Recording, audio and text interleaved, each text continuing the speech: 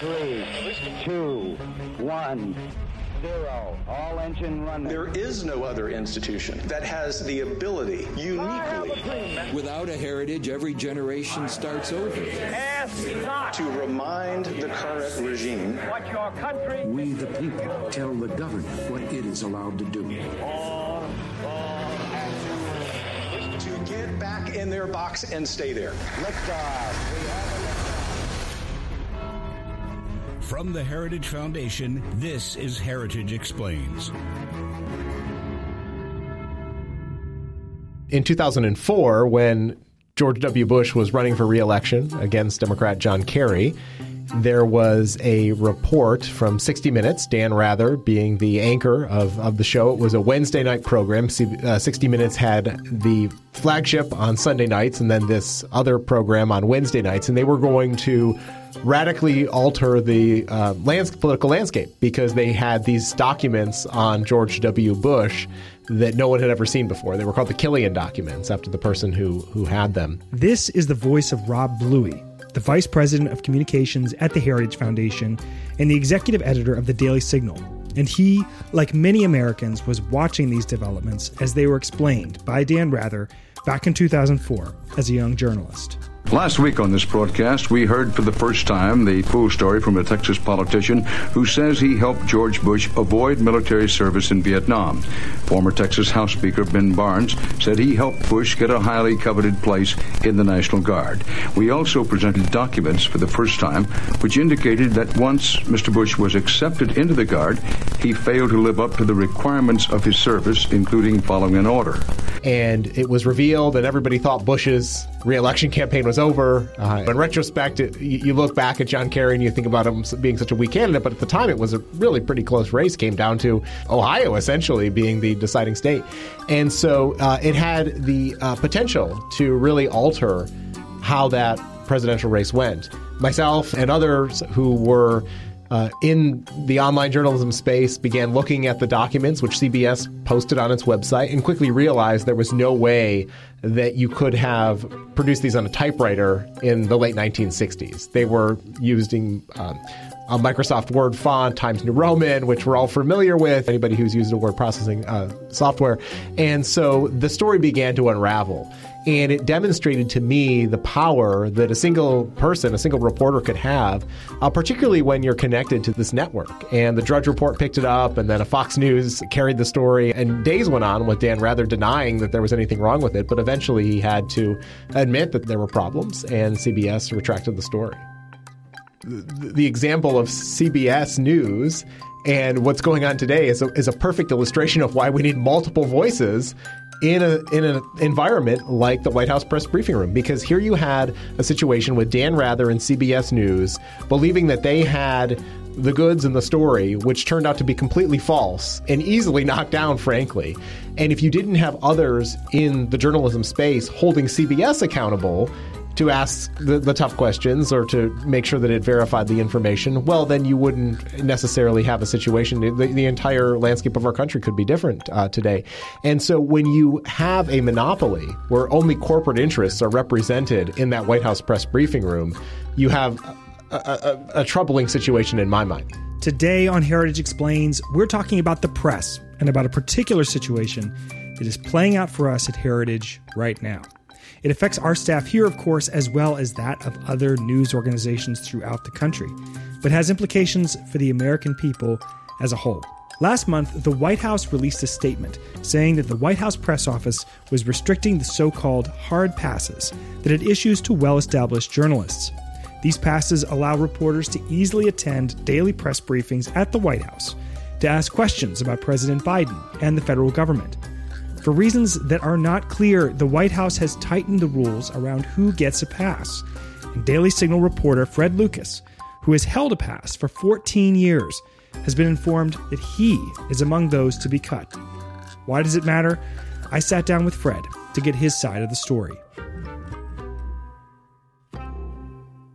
Fred Lucas, can you tell us who you are, what you do here?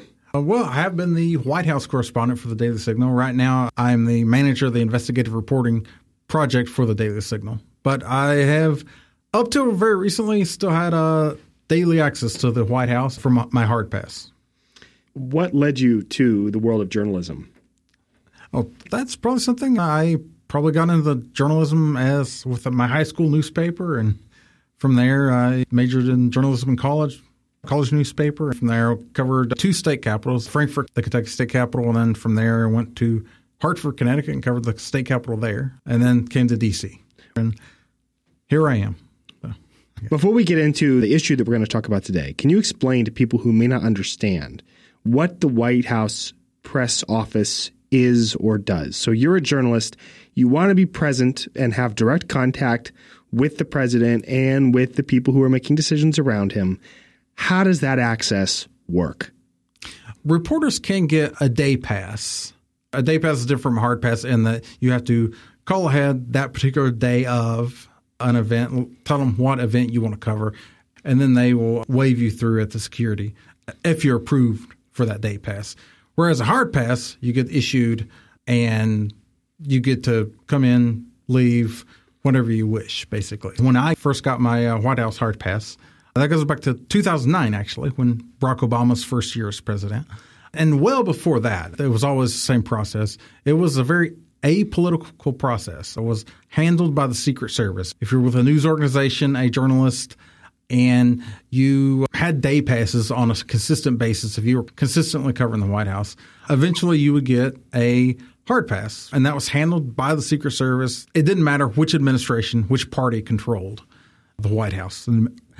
Now, this has completely changed under President Biden. They've completely politicized the process, and the White House press office has put in place a lot of rules that would affect journalists, and it has affected more than about 442 that we know of. There might be more as of now. Journalists have lost their hard passes because of these new rules, and it has disproportionately hit conservative news outlets. How did that day go for you? Okay, you had been covering the White House for many years, and now what happened? You just got an email? Yeah, the email first came in. It came in late May or so, which was informing people of these new rules that they were putting in place. The problem there is that the White House never gave a formal rationale or justification for why they were putting all these new rules in place or what they thought was wrong with the old system. And they never said at any point how many journalists this was going to affect. On July 31st, 442 people had lost their hard pass.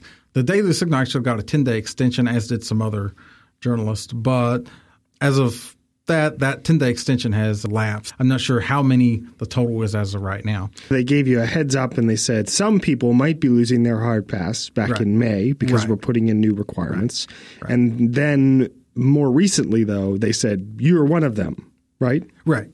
And the Daily Signal met every single qualification that they put there except for not being part of or not being credentialed to cover other branches of government.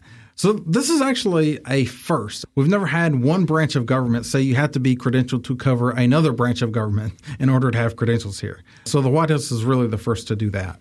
My big concern here is that these rules are probably a first step because I think the big problem here is that this is not about one news outlet or one reporter or any even group of reporters. This is about you don't want to have the president or president's White House staff, whether it's Republican or Democrat, choosing and picking which reporters can and can't cover them.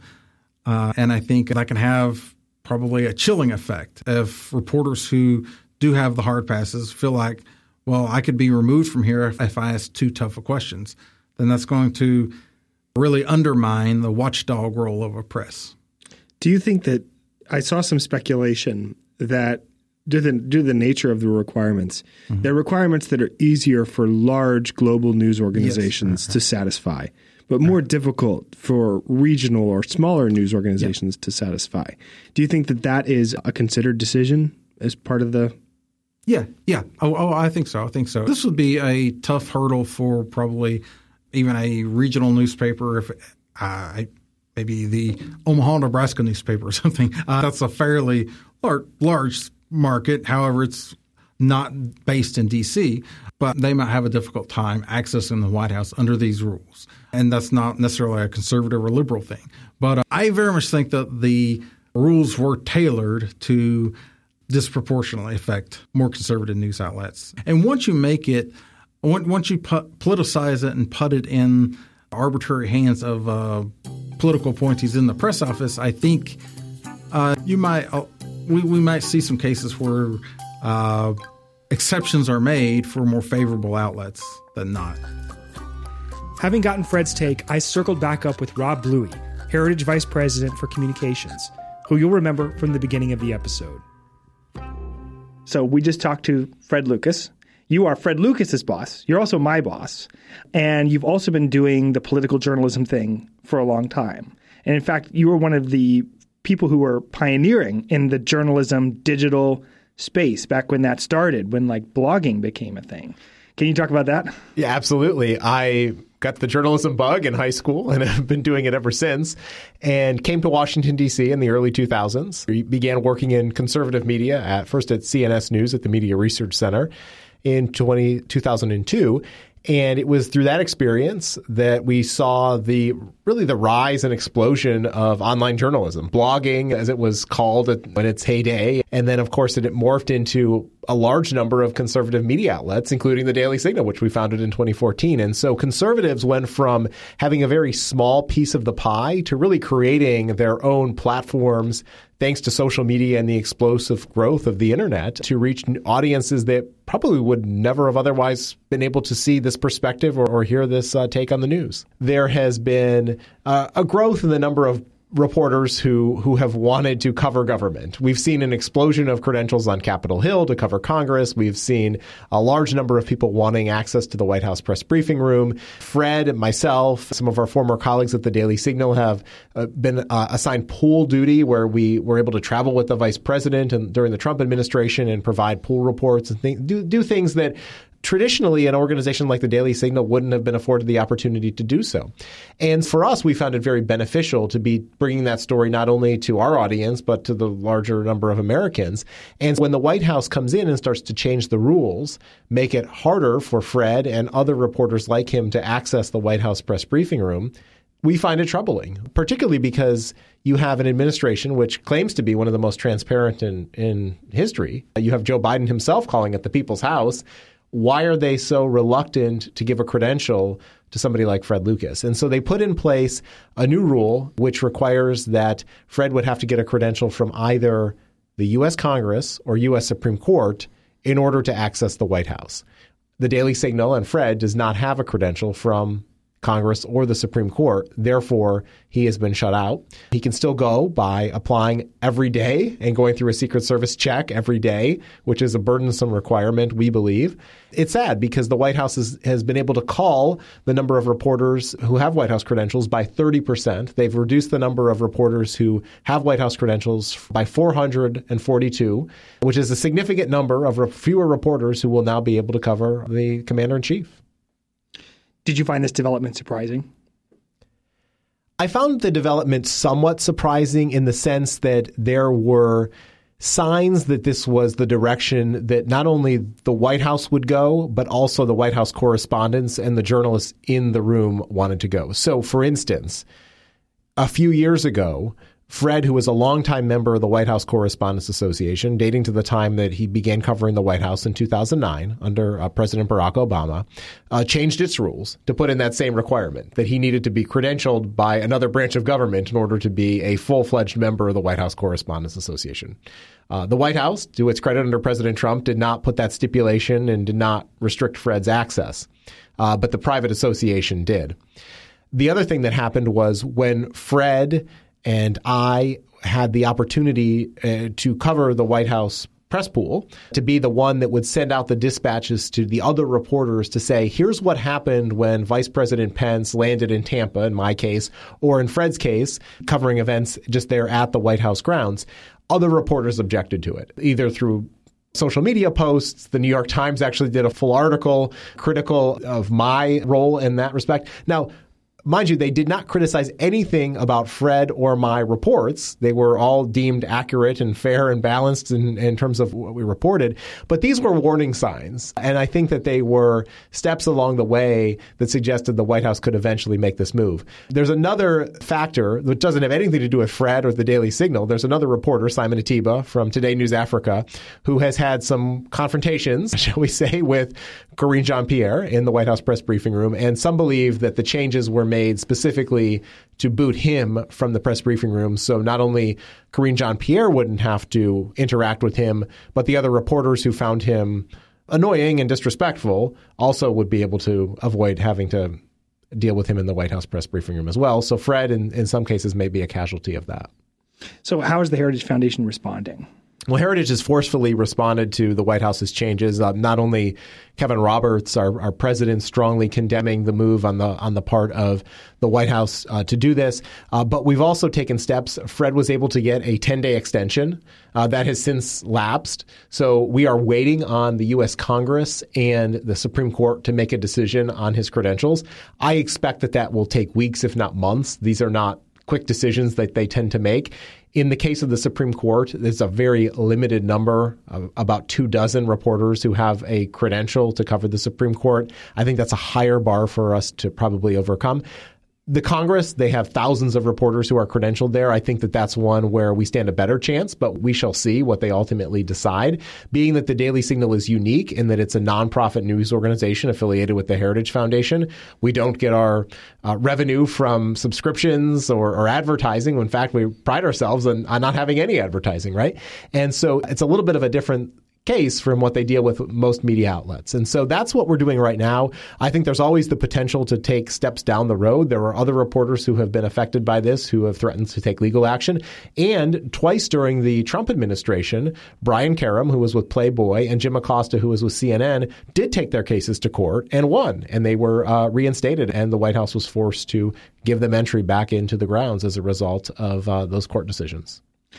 What's the bottom line? What should our Heritage members take away from this situation, you think? It's fundamentally about freedom of the press and access, again, to the people's house.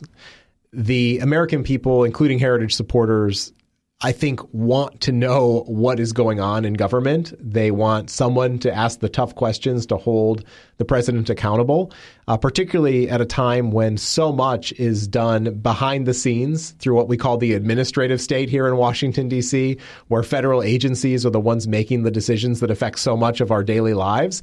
You want to have, I would think, not only Fred Lucas, but other reporters like him who are taking an approach that's probably slightly different from the New York Times or CBS News in their coverage of the White House.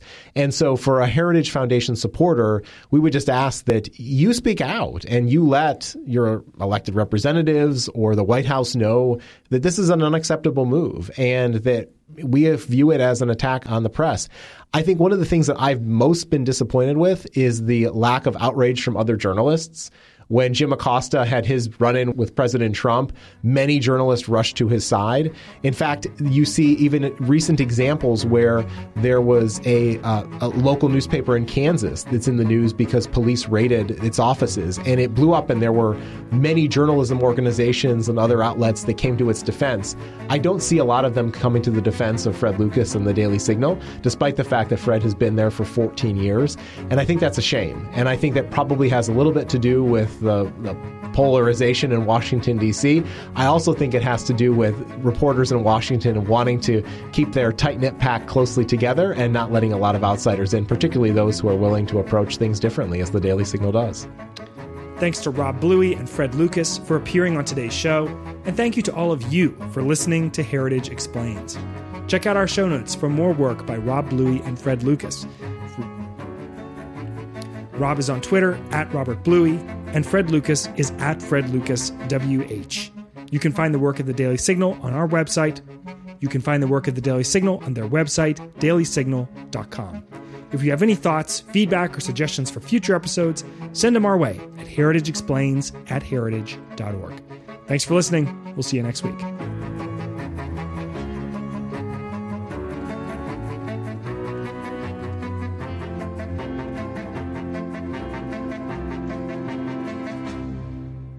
Heritage Explains is brought to you by more than 500,000 members of the Heritage Foundation. It's written and produced by Mark Guiney, Lauren Evans, and John Pop. Production assistance by Alexa Walker and Jeff Smith.